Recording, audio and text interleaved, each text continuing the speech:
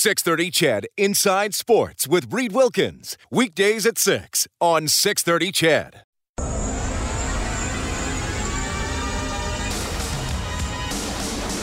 Nurse, left circle, centering pass. Warren Fogle buries it. And it's a power play goal for the Edmonton Oilers. Into the Blues end. He'll drive down that right wing. He'll get it out. Yamamoto scores! Edmonton's home for breaking news on your favorite teams. This is Inside Sports with Reed Wilkins. Brought to you by James H. Brown and Associates, Alberta Injury Lawyers, the heavy hitters of injury law.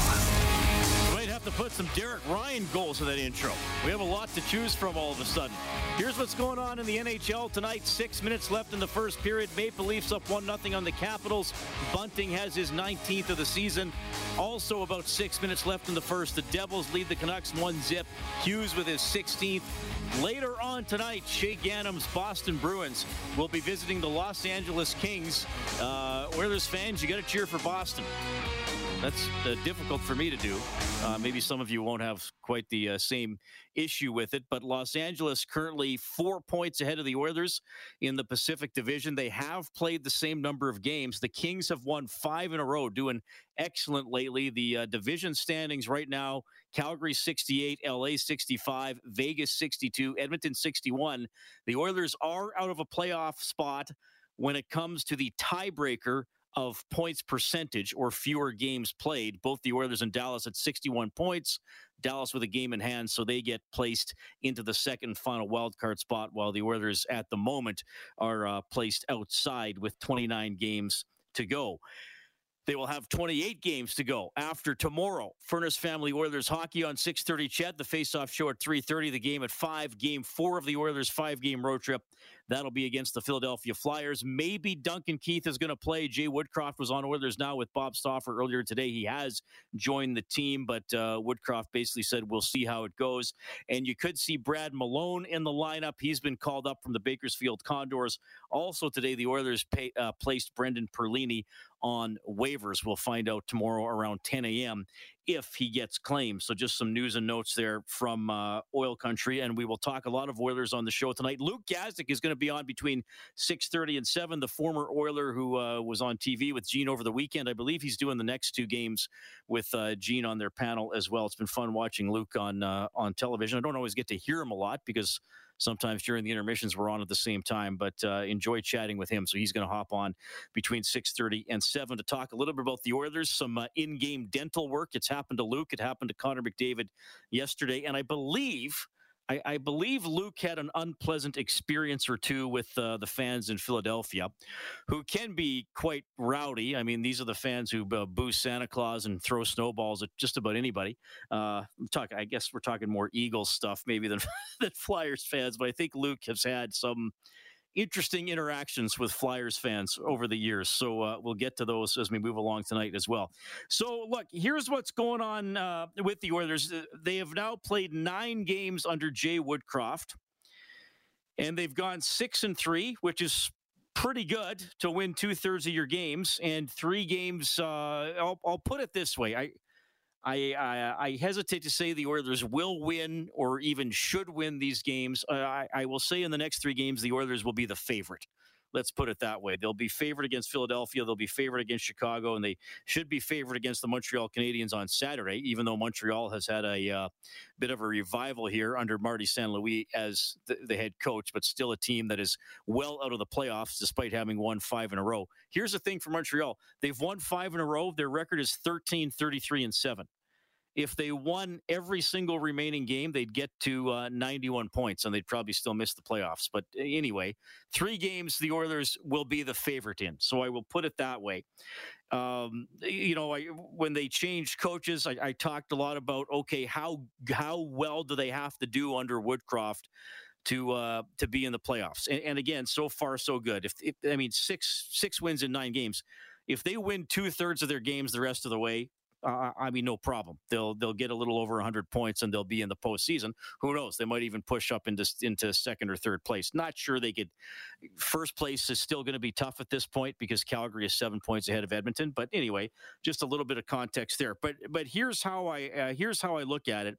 With 29 games to go, the Oilers have 58 points available, and they sit at 61. I think 95 is reasonable to set as a cutoff line for a postseason spot. I mean, it could be iffy depending on how other teams do, how the Oilers do head-to-head against some of these teams. They still got to play Dallas, who they're tied with. They still got a game left against Nashville, still have a game left against Vegas, couple games against Calgary, couple of games against LA. So those will be the old 4-pointers. But if you're looking at the Oilers needing 95 points to very probably lock up a playoff spot, that means they have to get 34 out of their remaining 58 points, which is just under a .590 points percentage. And when Woodcroft took over, I said you could break it down this way for Woodcroft. They got to win 3 out of every 5 games. If they get a 600 points percentage under Woodcroft, they should be in the playoffs, and they continue to be on that pace. So the way I look at 2 of these next 3, I'm not going to sit here and say, well, they should, they have to, they gotta, they must win all 3, because I don't think it's quite that serious, and I don't want to be disrespectful to the opponents because they are still NHL teams. But we are getting into that part of the season where teams, they know. Philadelphia is I think 20 points out of a playoff spot. Montreal certainly knows. Chicago is, what are they now? 15 points out of a playoff spot. Like, they know they're not getting in. And usually as we get into March, we see the performance of some of these non-playoff teams perhaps drop off a little bit. Perhaps they're experimenting with lineups, giving younger players a little more of a chance. So keep that in mind. The Oilers, again, should be able to jump on some of these teams. They're playing down the stretch, and they have some tough games as well. But if I look at it, if they win 2 out of 3 games this week, they'd be 8-4 under Woodcroft. They would keep up that points percentage of .667, well above what they need of .600. And I think it would be a good 12-game section for Woodcroft since he took over from Dave Tippett back on February 10th. Some numbers. I got 2 things here, numbers-wise, and one of them speaks very well of what has happened with Woodcroft as the coach, and the other remains, shall we say, an area in massive need of improvement, I think. First of all, the 5 versus 5 play. So forget about the power plays.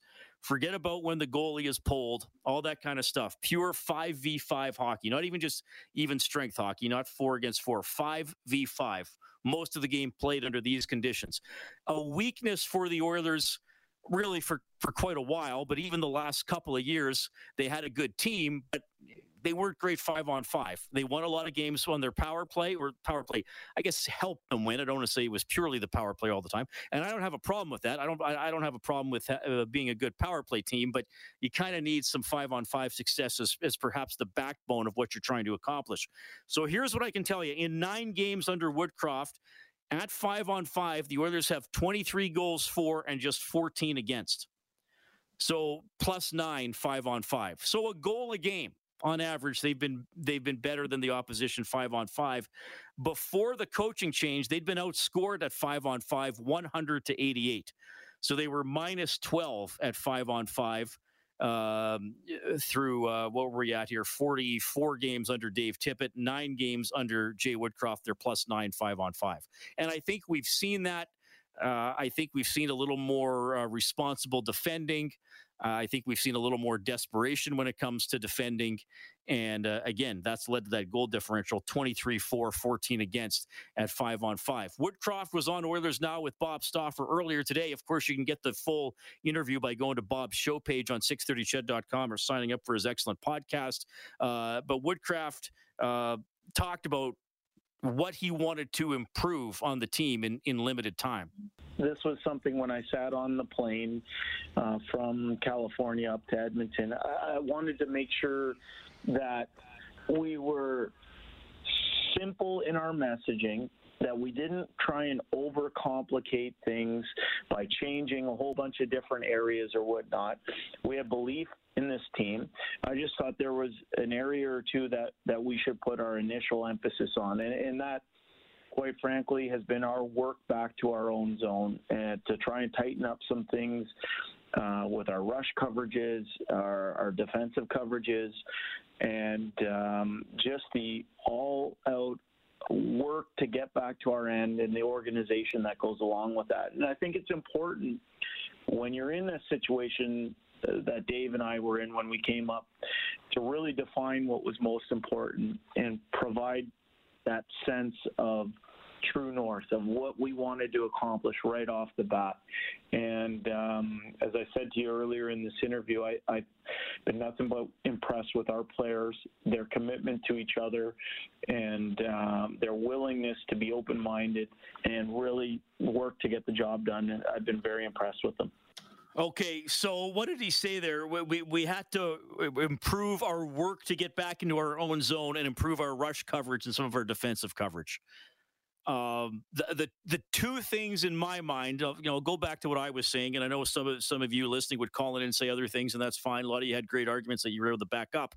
But the two things that I saw under Tippett that were becoming increasingly negative is the reliance on a few players. And hey, some nights the big guys have still played a lot under Woodcroft, either because of injuries being behind. I mean, Draisaitl got up to 28 minutes yesterday. Now, they didn't have Nugent Hopkins, they didn't have Yamamoto, and obviously they were behind at least one goal for most of the game.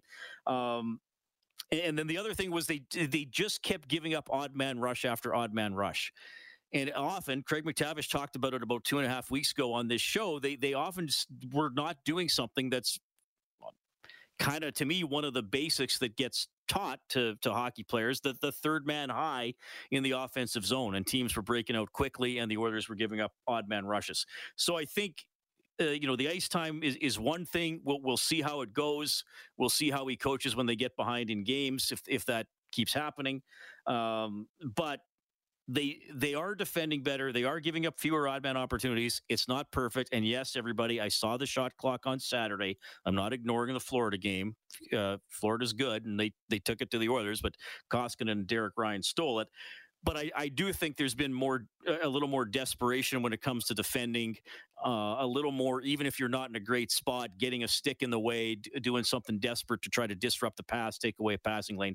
So all those kind of things I think have been pretty good. Now, the negative, the thing that still needs work, is the penalty kill.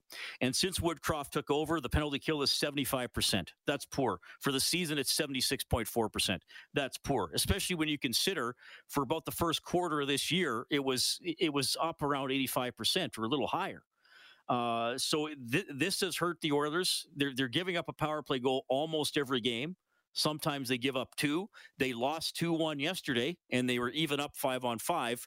Carolina, what turned out to be the winner, got it on the power play. And Woodcroft recognizes they got to improve the PK. I think we can improve, certainly. We've began to adjust some small things as we move forward. I do believe some good practice time on it will help us. We brought in Brad Malone, who can play on the penalty kill up front, but we can certainly address that area. We can help ourselves by not taking as many penalties, and specifically not as many ozone penalties. So there's things there that we can help with, but certainly an area that we're going to work on as we move forward here. Yeah, and Brad Malone might have to jump in tomorrow and play. Again, don't expect Nugent Hopkins to play tomorrow. We'll see about Yamamoto. And as Woodcroft also told Bob, maybe Duncan Keith. If not, I assume we're going to see him in Chicago for sure. So what do you think? Is my points projection realistic? Or do you think they're going to need more? Or is it all going to come down to the head-to-head games against Dallas, LA, and teams like that? And are we seeing trends that the Edmonton Oilers can continue to achieve, at least the positive ones? And then I guess the thing to do that is can they do it night after night if they're without Nuge for a while? Because that throws a wrench into a lot of different things. The hotline is powered by CertainTeed, professional-grade building materials.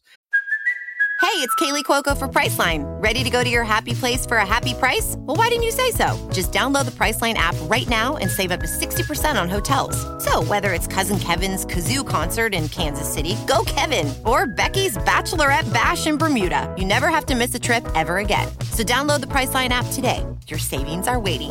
Go to your happy place for a happy price. Go to your happy price, Priceline. 780-496-0063. I believe we already got a guy or two standing by.